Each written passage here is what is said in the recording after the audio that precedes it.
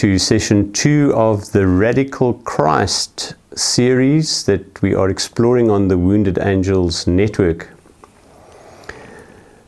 We spoke last time about some of the foundations of what it means to be radical, to go to the root of, and we spoke a little bit about Carl Jung saying, when he was asked, do you believe in God, he said, I don't believe, I know, and we explored gnosis. Now, today I want to come at this discussion again, just setting a framework before we really delve into the Radical Christ concept in itself.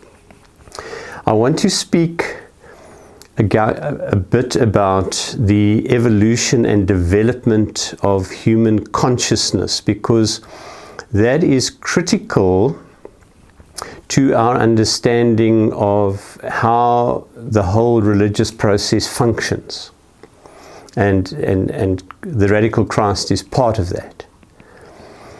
So at some stage, early hominids walk out of Africa, out of the Great Rift Valley, probably somewhere around Ethiopia, and they head into the Middle East, and they begin to travel all over into the north, around the Mediterranean, and somewhere around that time there is the development of a specific kind of human called Homo sapiens. The Homo sapien means the wise person, the wise man, in fact, literally. Homo, man, sapiens, wise. And some of the earliest marks and signs, because obviously coming to this tens of thousands of years later, all we can do is look for signs of this consciousness. There's no record of it, there's no video made, there's no satellite photograph of what was happening.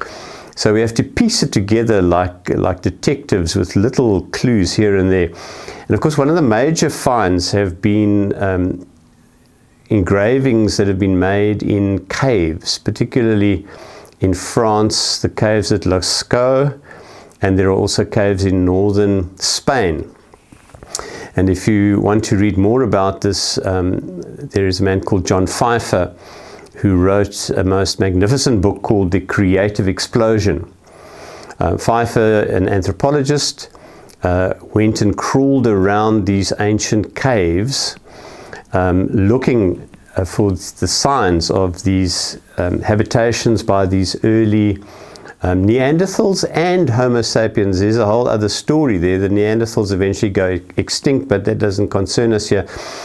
But early men, Homo sapiens, men and women, begin to make marks of and record the things that they are now conscious of. And we're looking probably at about 60,000 years ago when these cave paintings in France, in Lascaux, happen. And then there is this most amazing, one of those happy accidents. What Pfeiffer discovers is that a lot of these paintings that have been done in the cave are made not just around the entrance to the cave where there would be light, but are made very far and deep in the cave, where there must have been some form of lighting for the artists to even work. And of course, by then, Homo sapiens had fire, so the idea would be that they would carry a torch, or there would be fires deep in the cave, and from the charcoal and from some of the pigments that they have learned from the rocks, they begin to make pictures, and they make pictures about woolly mammoths, and they make pictures about bison. This is in the Ice Age, and these are all animals that they've hunted. But Pfeiffer still can't figure out exactly the purpose of these pictures on the wall. And then the happy accident happens, and the torch that they are using, the electronic torch, fails. Battery failure or something goes wrong, and the torch goes out, And immediately his assistants light oil lamps. So now, instead of electric permanent light, like the light you've got shining on me now, there's the flickering of a flame. And suddenly the pictures on the wall begin to move. And a picture on this side of the wall kind of flickers and is in response to one of the animals on the other side of the wall. And there's this experience of animation, enlivenment, anima being spirit, animation. So Walt Disney, it starts way back there, 60,000 years before. And of course, it's hard for us to imagine the wonder of that. Because we are living after Walt Disney, we are living after Pixar, we are living after all these incredible effects that we are able to create. Even me here sitting at home, working with a green screen so that I can put all sorts of images behind me. So it's hard for us to imagine what awe and wonder there must have been for those early Homo sapiens to see these figures moving. I had a similar experience some years ago when I was backpacking in India. I ended up at the temple of Murugan in southern Tamil Nadu, at the town of Palani. There's a very famous temple to Murugan, and I slogged my way up the 300 and something steps to go to the temple early in the morning, and experienced kind of what you'd have going into a big stadium. Those kind of almost like cattle crushers, you know, where you get corralled and you've got to go round and round and round. And then I saw if I paid an extra 10 rupees, I could get fast-tracked, because there were not a lot of pilgrims, but there were a couple of hundred going up. So I fast-tracked myself, obviously, with 10 rupees, and thought I was going to get a front row seat, because you see, I'm going there as a Westerner thinking I'm going to watch some ritual, and in my head I'm thinking church or even cathedral, but I'm certainly going to watch a ritual being enacted. Well, nothing of the sort. I had been told I had to buy bananas and a coconut and various gifts and some ash when I started climbing from one of the vendors at the bottom of the stairs to the temple at the bottom of the mountain. So I was standing in the queue waiting to get my seat to watch this show when a priest came up and grabbed the bag, asked for the name of who I was wanting to bless through the sacrifice, and he disappeared. The next thing, I'm in this long line, and suddenly I'm confronted with a small alcove, literally the size that I am here, and inside the alcove, quite far back, is a very indistinct rock figure covered with wax. In Hindu traditions, called a murti. It's a symbol. It's a sculpture. But this is an ancient sculpture. You can hardly make out the fact that it's representing a human. And again, I have this thing about, what does this mean? I mean, there's no ritual here. And the people, the devotees in front of me are amazed to just see the murti, just to have contact with the murti, kind of in the way that a Catholic would cross themselves at a holy place. It was that kind of thing. And again, it's not making sense to me until the priest standing nearby comes close with a lamp, and he moves it in front of the murti. And again, I have that flame experience, and I see the murti dance, and it comes alive. And this was before I'd read Pfeiffer's work, and I have that same basic thought about, in a pre-video film animation world, a pre-celluloid and electronic world, this must have created awe and wonder. The murti moves. The cave painting moves. It moves, you see, in our consciousness. We are at our heart, and this was the great contribution of Jung, and a major doorway into our understanding of all our religious practices. We are at our being, at the core of our being, in our collective unconscious. We are symbolic beings. That is why we dream. That is why we can imagine. And so as these symbolic beings and as these conscious beings, Homo sapiens, we are able to communicate with each other.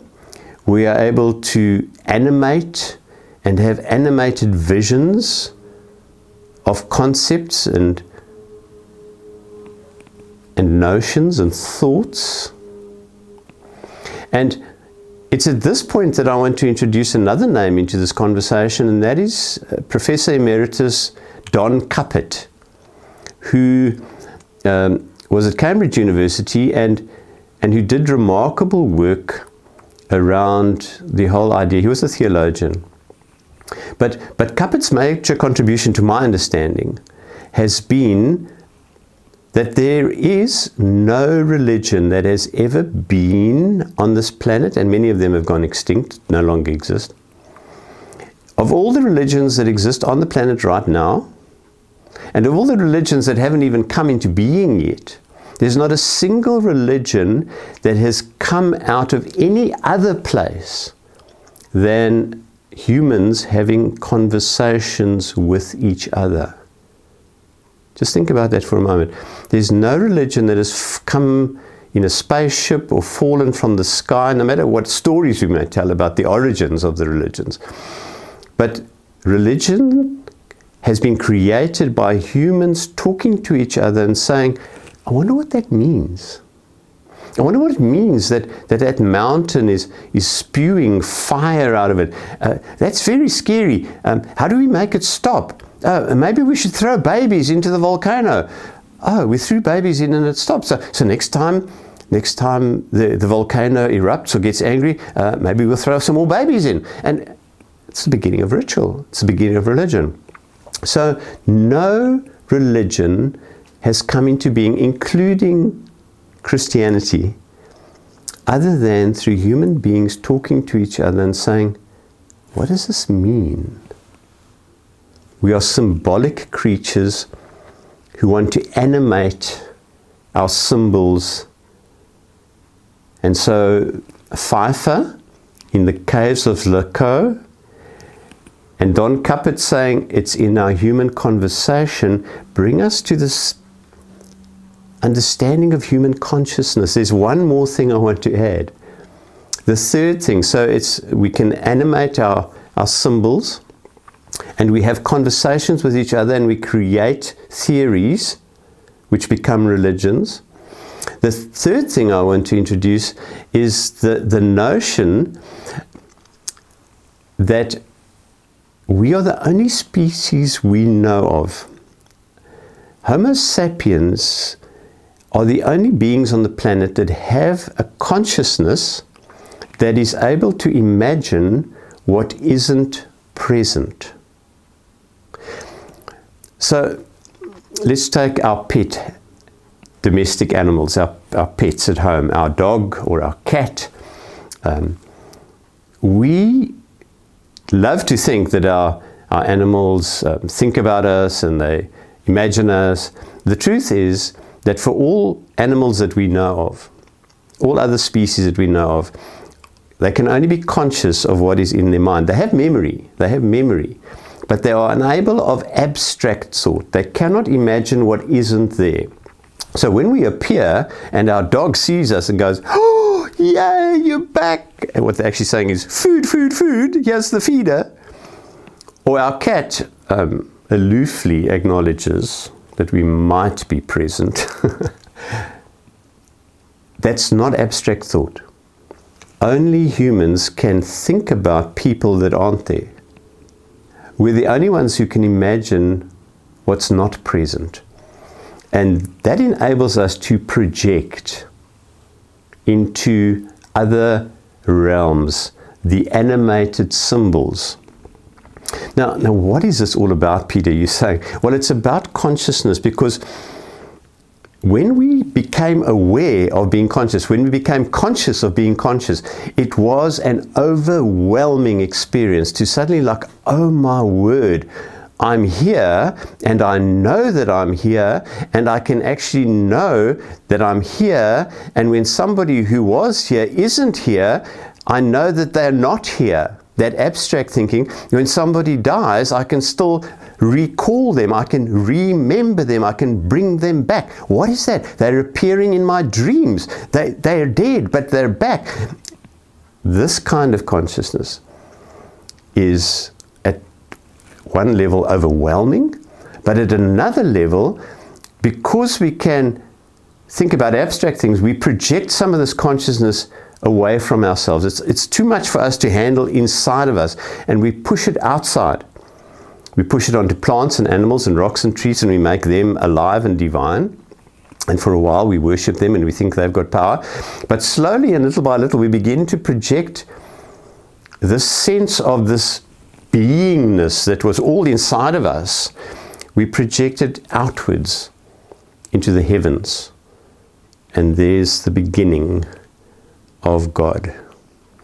This notion that there is life and we're aware of life, but this life is so much bigger than we can imagine, that we have to put part of it outside of ourselves.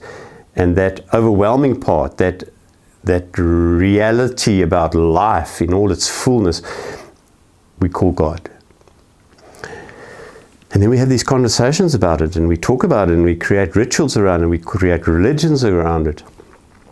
And we speculate about how it is in these worlds of heaven and hell and Valhalla and Nirvana, but it's all us pushing it outside of ourselves, because it's overwhelming to think that it's all just happening inside of us in our consciousness. So what's this got to do with the radical Christ? Well, you see, the radical nature of Jesus and the time at which Jesus of Nazareth, Jesus the Christ, comes into human consciousness.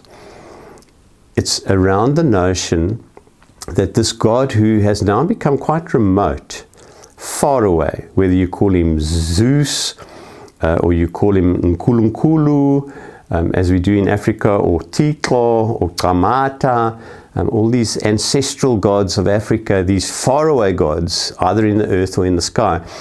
In Jesus, we have this reversal, and we call it the incarnation, where this consciousness of God turns and begins to return once again into humanity, into a human form, no longer projected outwards, but back into ourselves. And so we begin to realize that we are the temple. We don't need a temple out there. We don't need an unanimated murti. We don't need a dancing cave painting. We can have this consciousness of God that our forefathers and mothers pushed outside of us, of themselves. We can now allow it back in. We are the temples. Jesus said, the kingdom of God is within you. It's within our consciousness that we begin to have the experience of the I am. I am. Oh, wait a minute. That's the name that God gave to Moses at the burning bush, when Moses said, hey, who are you that's giving me this job of going to Egypt and getting the people out of Egypt? And God said, tell them I am, that I am sent you. Yahweh, Jehovah, I am that I am. And so in the incarnation of Jesus, we have this return to this wonder of saying, oh, I am. Just that acknowledgement of being unites me with all of life. I'm not alone here in my little room making a video and having to Facebook my friends who are far away and pretending that we're having a relationship, whereas I'm so lonely and I'm so isolated. No. I am. I'm part of everything. I'm part of consciousness. I'm part of life. And I know it's real, and I know it's in me. Sadly, the Christian church didn't leave that understanding alive very long. And we spoke in the first session about how all these heresies were declared to be unacceptable because Because, well, you know, you can't control people and you can't regulate people and you can't make money out of people. If they all think that they've got the temple inside them and they don't have to come to any temple and they can just be aware of God in themselves without any ritual, well, so very early on in the dogma of the church and in the teaching of the church, you have this doctrine of the ascension. So if we can just go back to consciousness, we become aware and overwhelmed 60,000 years ago of this wow, then push some of this divinity outside, worship it outside in heaven eventually. Then in Jesus, the incarnation, the return back into the flesh. I am, God is in me, I am in the temple, I am the temple. I don't have to make sacrifices in another temple. God, I am the kingdom here. And the church goes, oh, this isn't going to work. So what we have to do is we've got to get Jesus out of here. Exit stage left. In fact, not actually exit stage left in the drama. Exit vertical. And the ascension says, you know what? He's gone back up there. And if you're really good, he'll come back one day. And if you're really, really good, then you'll have a place with him in his new heaven and new earth. And we have all this projection again of it's not happening now. You can't really be with God now. You've got to first earn it. Say the right words. Give your life to Jesus. Be born again. Follow all these little fundamentalist rituals. And then you may have a glimpse. I don't know. If I understand the radical Christ consciousness was not taken away by any doctrine of the ascension. Because I'm sure, like me, you have had moments when you have known that the I am is real and in you, and you have been conscious of it. And I want to suggest, as we move on in this series, that is the most wonderful thing about Jesus, because Jesus comes, incarnates in us, becomes one of us, and we'll talk more about this in the next session. But Jesus becomes so fully human so that God is once again inside of us. And if we now have a look at the radical Christ, we begin to see that this Jesus might just be the map of a fully human life, with all that consciousness over all those years, from jumping little flickering flame images, shadow images in a cave, and murtis in India, through rituals and all those things that were necessary. 2,000 years of church and ritual, that was all important. We're not throwing anything away, we're keeping it all together. But in this day and age, we have the possibility of not having Jesus ascended far, far away, but having him here in our temple and in our lives. So I look forward to continuing this conscious exploration with you. Thank you for your attention.